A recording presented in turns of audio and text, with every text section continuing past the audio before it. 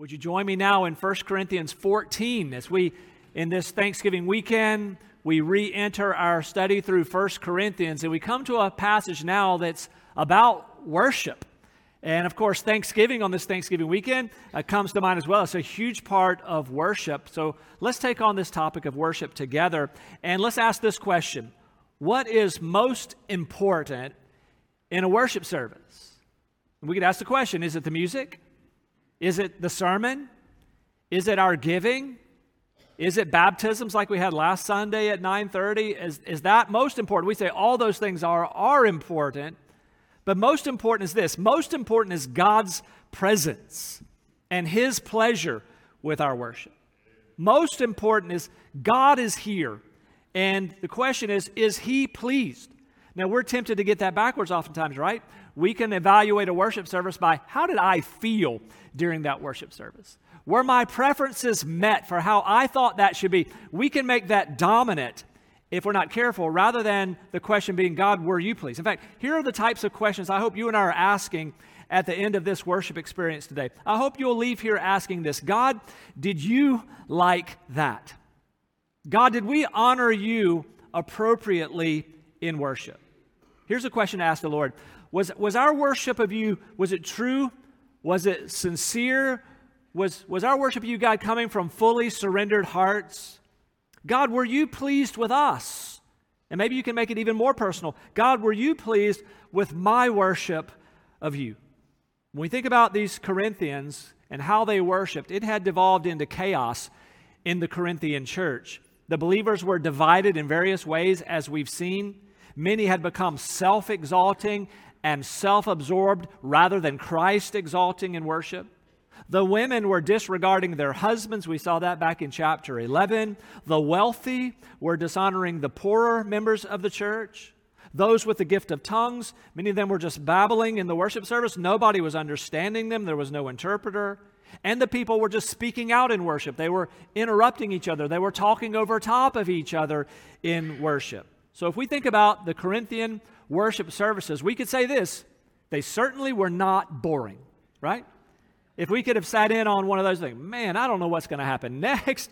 This is chaos. Nobody is sleeping. So we'd say not boring, but we'd also come away saying, but neither was it beneficial. Neither did that bless me in any way. And so Paul here is writing to correct their disordered worship. And we're going to listen carefully ourselves to learn what type of worship is it that pleases God, the one who matters most. And the first thing we're going to see from our text is this: worship should be edifying. Worship should be edifying. That takes us to verse 26. What then, brothers? When you come together, each one has a hymn, a lesson, a revelation, a tongue, or an interpretation. Let all things be done for building up. 7 times in this chapter, Paul uses these words, upbuilding or building up. Some translations say edification there, same idea. We see this word in verses 3, 4, 5, 12, 17, and here in verse 26. So see this, worship that pleases God is worship that also benefits us. That says something about the character of God. He deserves our worship. All of our minds are on Him. But He wants the way we worship also to benefit and to bless us. So we are exalting God together while also seeking to edify each other at the same time. We are lifting up His name, but we're wanting to build up each other. We're delighting ourselves in God while seeking to strengthen each other in faith. So let's not mistake worship as being merely an individual pursuit.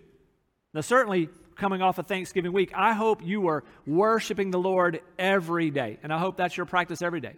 To get alone with God every day, to open up your Bible, hear from God, respond to Him in prayer, respond to Him in obedience. I hope you worship like that every day.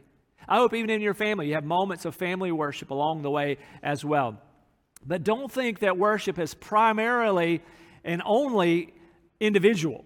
So yes, you're going to be worshiping Him privately, but also God's called you into a life of worship that involves the body of believers. And so we are to come together like this in a family gathering, the children of God, to give Him worship. So, on the one hand, when we come together, we're worshiping Him, but we're thinking about each other, and we certainly don't want to do anything that would distract other people from Christ. But also in these moments, we want to be very intentional. Oh, but I do want to act in the body in a way that encourages other people's faith. I want to be a part of building them up. Now, last week in worship, I had a different vantage point. So I was in the 8 o'clock service as Derek preached that fine message on discipleship. In fact, if you missed that message, it's online, and you can hear that good message on disciple making. And so I was in there for that service, and then at the 9:30 service, I was a part of 2 baptisms, and then I went out a back door, and I headed down to Chesterfield to Coastal Church, where my son-in-law is on staff, and my daughter's there, and it was the baby dedication for my youngest grandson. And it was really sweet to be there for that. And my friend Gene Cornett was the preacher that day. He's the lead pastor down there, and he preached from Psalm 119. And so I sat where you sit that Sunday. I sat there and listened to a sermon. And can I tell you, I'm impressed with you all who sit and listen to sermons every week. It's not as easy as you make it look. Here's my point. There's a lot of distraction going on in the pews. And so I know sometimes there are things that might distract me as a pastor. I try to keep focused and keep moving, no matter what happens out there. Normally, I'm not very distracted at all. But sitting in the pews, there's a lot happening in the pews. And it's just been a while since I've sat there. And some of the noise was coming from my own grandkids, So, because even when they're being good, you hear that sound of pencils and crayons on paper. And you're just like, wow, it's a quiet room, and I'm hearing that. Sometimes you hear that rustling of candy wrappers. You ever heard that? I remember that back in church with my mother years ago. I remember thinking, would you just go and open that thing?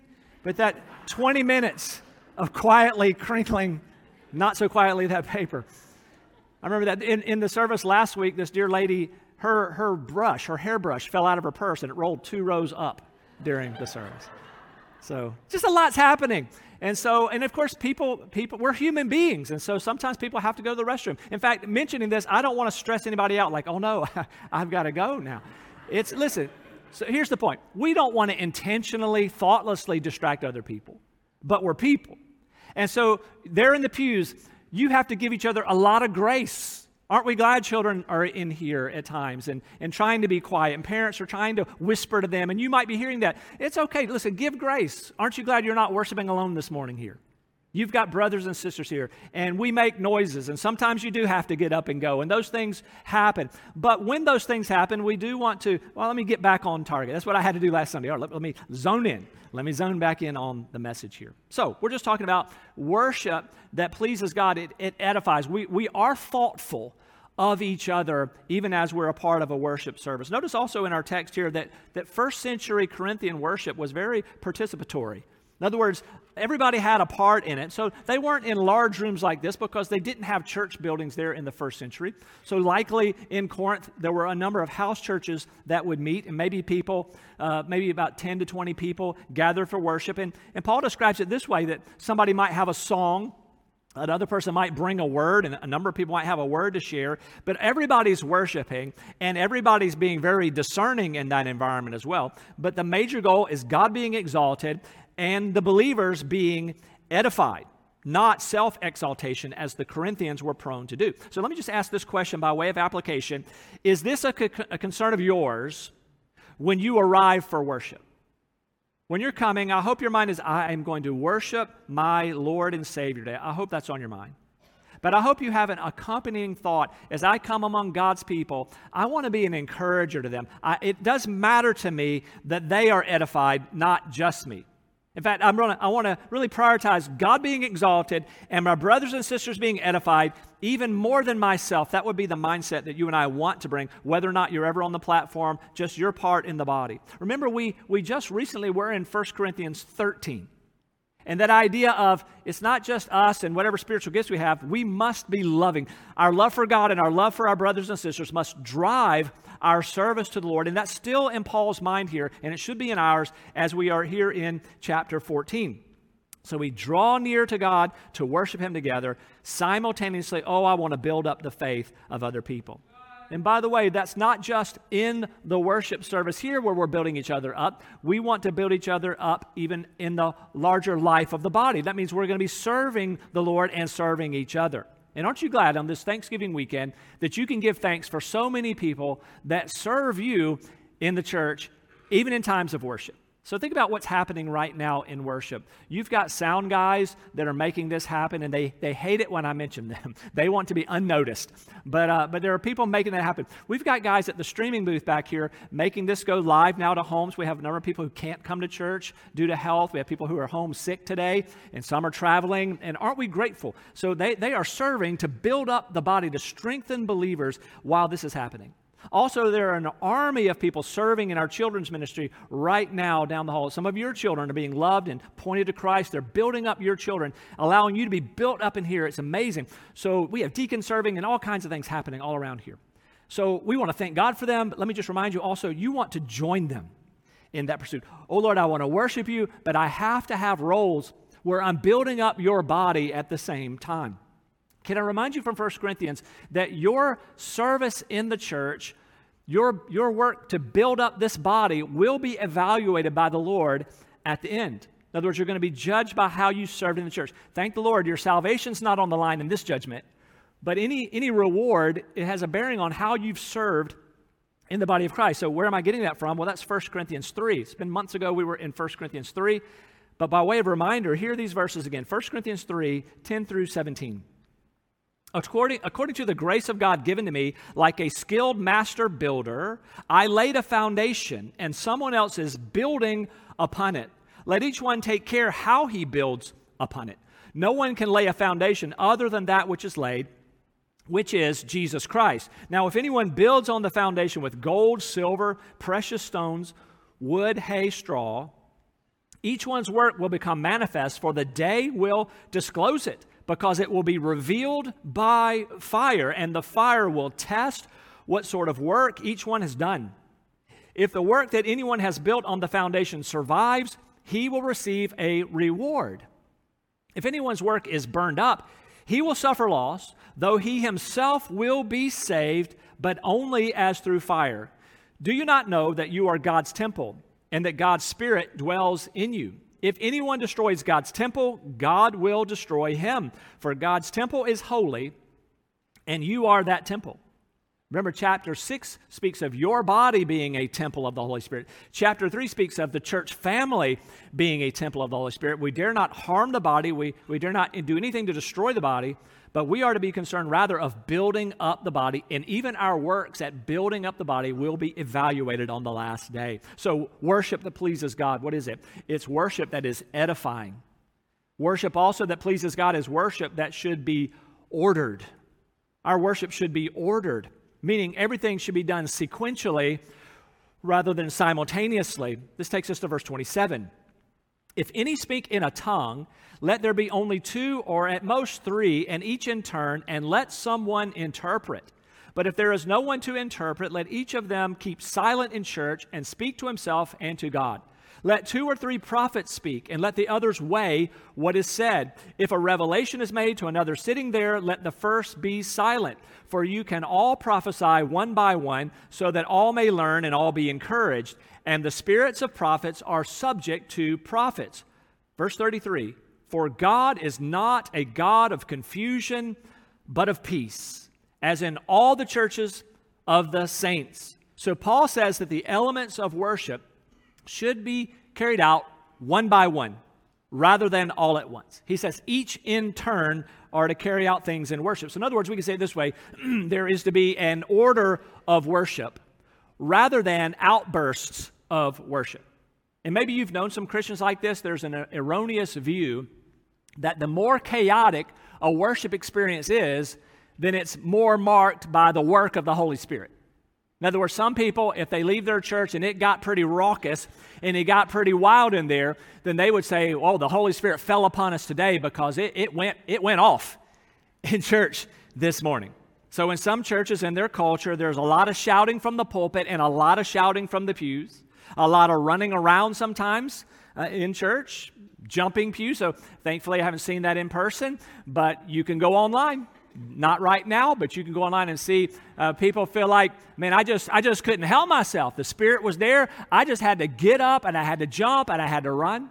One I saw was a guy who got so excited in the name of the Spirit, he jumped up into the choir loft, jumped into the baptistry where thankfully there was water. He didn't hurt himself. And he would have said coming out of that, the Holy Spirit just took a hold of me. But that seems foreign to how they did church in the first century. That's something other than a mark of the Holy Spirit being there. I was in a revival service years ago attending. Joy and I were newly married, and we sat in this revival service, and the man preaching, he was going after it, and he said, he started bragging on another pastor he knew. And he said, brother so-and-so, he would get so into preaching that while preaching, he could jump off the platform while preaching, land flat-footed, and keep right on preaching. Now, let's just acknowledge that would be interesting. And don't hold your breath. I am not going to try to take off from here.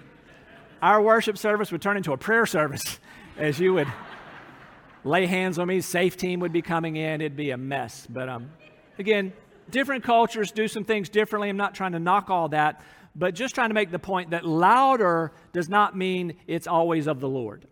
Just making the point that bizarre does not mean it's blessed of God. And being sensational doesn't mean it's of the Spirit. But of course, we're not wanting the opposite of that. We're not wanting dull worship. We're not wanting to sit in here and just say things that our heart's not in. Not at all. But we're just seeing from the text that order is good because our God is a God of order. What's verse 33 say again? For God is not a God of confusion, but of peace, as in all the churches of the saints. So you and I just celebrated Thanksgiving, and I hope you had a wonderful time gathering with friends or gathering with your family. And part of what made your Thanksgiving feast nice, though you didn't think about it, was that there was order in that meal. There was some sense of order there. Now, in our flesh, we might have thought something like this. Look, I don't want to wait any longer. This turkey's been smelling good all day. All these sides, I'm going in, and I'm not waiting on anybody. That's what you feel like doing. But you've come to know over time, listen, more people are going to enjoy this feast if we just hang on here. Let's get organized. Let's all take our seats. Let's have some type of blessing here, however your family does that. And then let's pass this food. And it doesn't matter to me, right or left or counterclockwise, all that. But you've got some kind of system there. And maybe you're playing zone defense. Maybe you just eat at your end of the table and you help. Whatever you do, doesn't it enhance the feast that there's some type of order? And that's what we're saying here. We are the family of God. And when we gather, we can say this is a bit like a family meal. And we're gathering here with our Father. We're going to feed on His Word together. We're going to sing these songs to Him. And God is a God of order, not confusion. And so we can have our hearts fully engaged while having this have some sort of order to it. 1 Timothy 3:15, if I delay, that you may know how one ought to behave in the household of God, which is the church of the living God, a pillar and buttress of the truth. We are God's family, those of us who have been born again. We want to worship in a way that's fitting for Him. Maybe watching the news, you've seen when there's disorder in a courtroom. And at least in the movies, that's where the judge will rap his gavel on the desk and say, order in the court. I don't know if they say those words much anymore. They certainly want things calming down. Sometimes they'll just call the deputies over and to take somebody out. Listen, we find that order is a very good thing. So God is alive. He works powerfully within ordered, Spirit-filled worship. But on this topic of order here, Paul now brings up the Corinthian women in the church, and a very interesting passage indeed. Now verse 34. The women should keep silent in the churches, for they are not permitted to speak, but should be in submission, as the law also says, if there is anything they desire to learn, let them ask their husbands at home, for it is shameful for a woman to speak in church. And now I have everybody's attention. Right? And you're nervous for me. And I had the same experience at 8 o'clock, 9:30, now with you all. But so what's going on here? That sounds so strange to our ears to read something like that. So remember, in Corinth, they had a particular problem with the women removing their customary head coverings. We don't have anything like that, but there was order that God had designed for men and women. In first century Corinth, they had a head covering that signified their marital status, their submission to their husbands, and all that. So they were already being disruptive in this male-female dynamic in the church. So again, what's Paul saying here? Here he's reaffirming God's design in the order of creation. that we see here now called out for how the church ought to operate, but also other passages will tell us that there is a gender difference between male and female that shows up in how we order our families at home. So very simply, as we apply this, what does this mean for us? It certainly means this, that God does not intend for women to preach in churches. And it certainly means that women are not intended by God to pastor his churches. But obviously, women are vital and active throughout the church in so many ways. But in the worship context, women are not to be the preachers, and they are not to pastor. Now again, 1 Corinthians 11, we saw that women are active, and they are praying, and they're prophesying in the life of the church here. And we see that they were to keep that symbol of authority on their heads. But certainly in the public worship gatherings of the church, men are to be the ones tasked with the preaching responsibility. We see this not just to the Corinthians, but Paul also was inspired by God to write this to Timothy in 1 Timothy 2, 8 through 14. Listen to this. Same idea. Paul wrote, "I desire then that in every place the men should pray, lifting holy hands without anger or quarreling. Likewise also that women should adorn themselves in respectable apparel with modesty and self-control, not with braided hair and gold or pearls or costly attire, but with what is proper for women who profess godliness with good works. Let a woman learn quietly in all submissiveness. I do not permit a woman to teach or to exercise authority over a man. Rather, she is to remain quiet. For Adam was formed first, then Eve, and Adam was not deceived, but the woman was deceived and became a transgressor." Again, the instruction here seems to be focused on the gathered church in worship. Specifically, that women are not to be in spiritual authority over men in the church, nor are they to be the lead teachers in worship. So let's just pause here a moment. Again, very countercultural what we're reading here.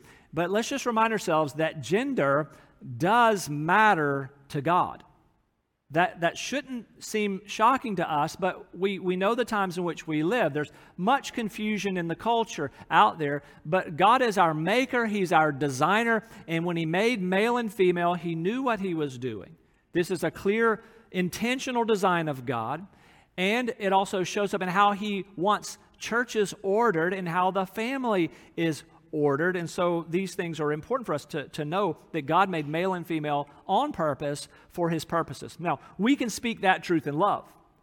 I think we're past the days of being angry about this issue because it is sad to us to see the confusion out there. So we have to be able to navigate the culture that sees this very differently with new gender identities seemingly every year that are added to the list. And so it's bewildering what's happening out there. We see their confusion.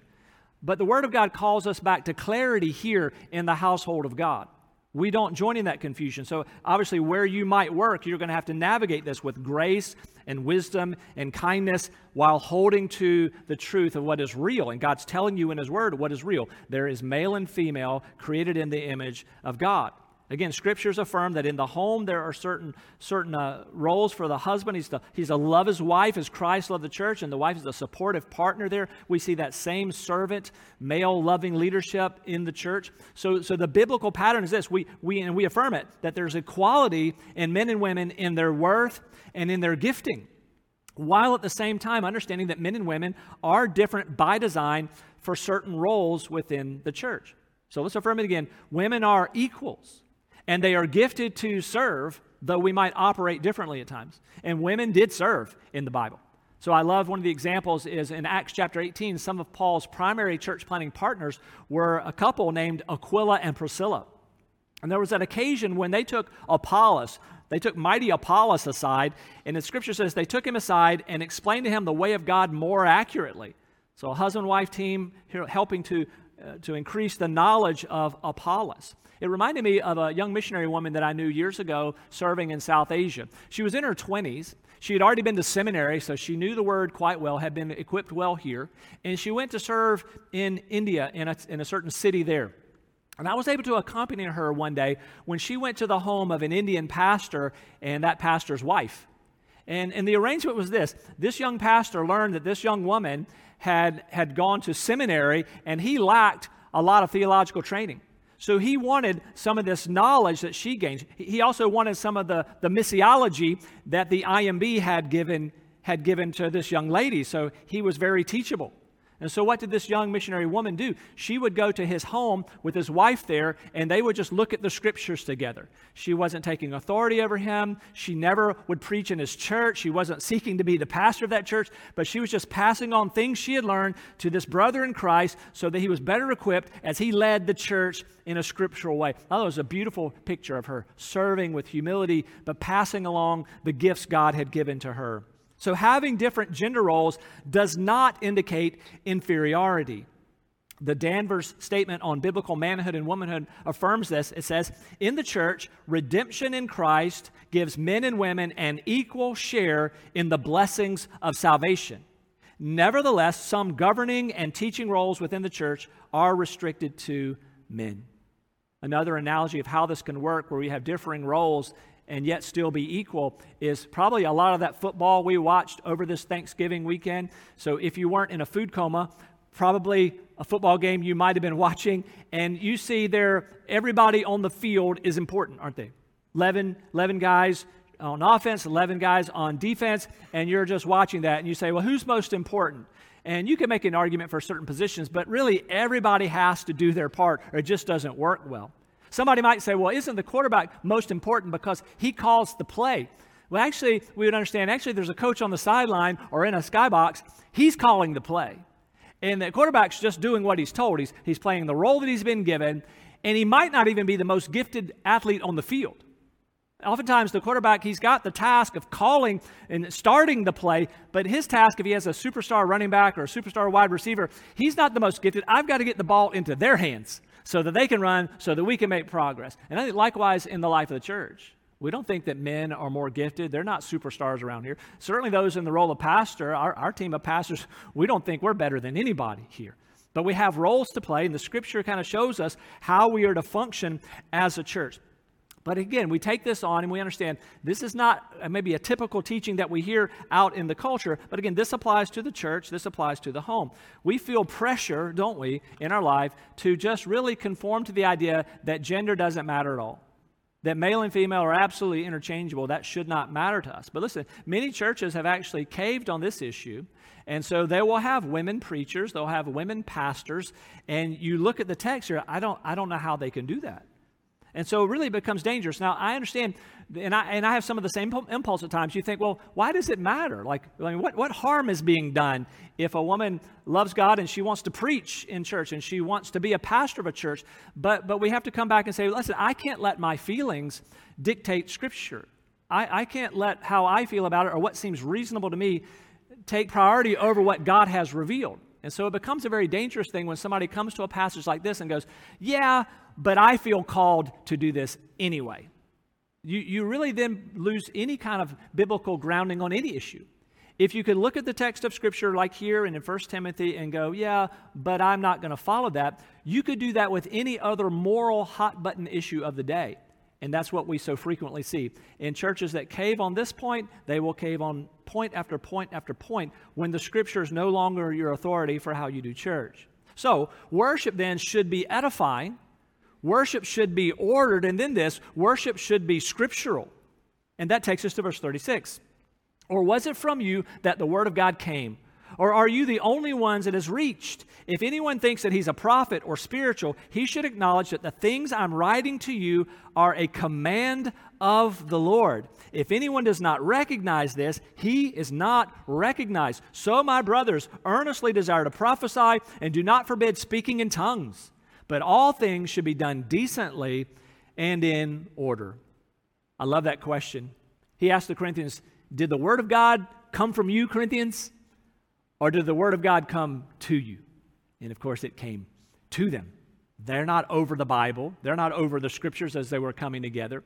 They were under the Scriptures. They need to follow the Scriptures. Notice here he says, these things he's been talking about in order and worship and edification and all that, these are commands of the Lord. They must be followed. And so we think about that for all of worship. The context here of 1 Corinthians 14 is bringing back order to disordered worship there. That's the main takeaway for us today.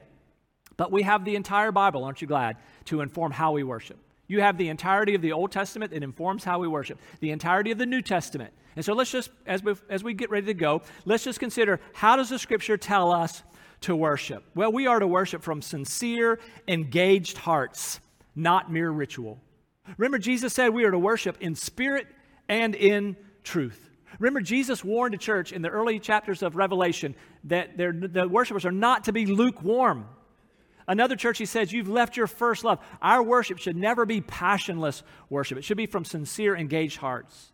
Our worship should be from surrendered hearts. The scripture says to obey is better than sacrifice. We're to worship from cheerful hearts. The scripture says God loves a cheerful giver. And even in the Old Covenant, when they brought their animals to sacrifice, they couldn't bring the diseased animals to God. They had to bring their very best. They were to come as cheerful givers. We are to worship also with reconciled relationships. Remember, Jesus taught his disciples, if you go to worship and you remember somebody has something against you, what did he say to do? Leave your offering, go make things right with that person, then you come back and worship. We're to worship from reconciled relationships. In fact, hasn't that been the context of all of 1 Corinthians? All the dysfunction, all the division, Paul says, you got to get that right. And when you come to worship, you need to be blessing each other. How else should we worship? What does the scripture say? We should worship with awe and with joy. Let's not forget who we're worshiping. Even today, as we technically look at certain elements of worship, let's not forget who we're talking about. We're worshiping the one that Moses worshiped. Remember Moses at the burning bush? Take off your sandals. The place where you're standing is holy ground. We're worshiping the same God that Moses worshiped. We're worshiping the same God that Isaiah worshiped. Remember that time in the temple? The angels are calling out, holy, holy, holy. We're worshiping the same God that Isaiah worshiped. We are called to awe in our worship. Oh, and much joy. Because we're worshiping the God who sent his Son to rescue us from our sins. Jesus who came, who died on a cross for us, shedding his blood to atone for all of our sinfulness, and raised him from the dead. Why not worship with joy and awe a God so loving as that? And the book of Psalms tells us how to worship. Tells us there are times when we should be still and know that he is God. There's time for quiet worship. Oh, but there's time for loud worship. We're told we're to worship him with loud instruments as well. So times of being contemplative and times when we're celebrating, God is worthy of all that worship. Well, it was in the 1990s, late 1990s, early 2000s, when a song became popular for a season talking about worship, a song called The Heart of Worship. And I read where the writer of this song was in a church where they were really gotten caught up in the production of their worship music, and he became convicted about that. We need to get back to the heart of worship and wanted to strip that back down to just focusing on God. And maybe these words will sound familiar as I read them, not sing them to you.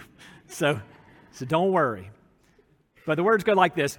When the music fades, all is stripped away, and I simply come longing just to bring something that's of worth that will bless your heart. I'll bring you more than a song, for a song in itself is not what you have required. You search much deeper within through the way things appear. You're looking into my heart. I'm coming back to the heart of worship, and it's all about you.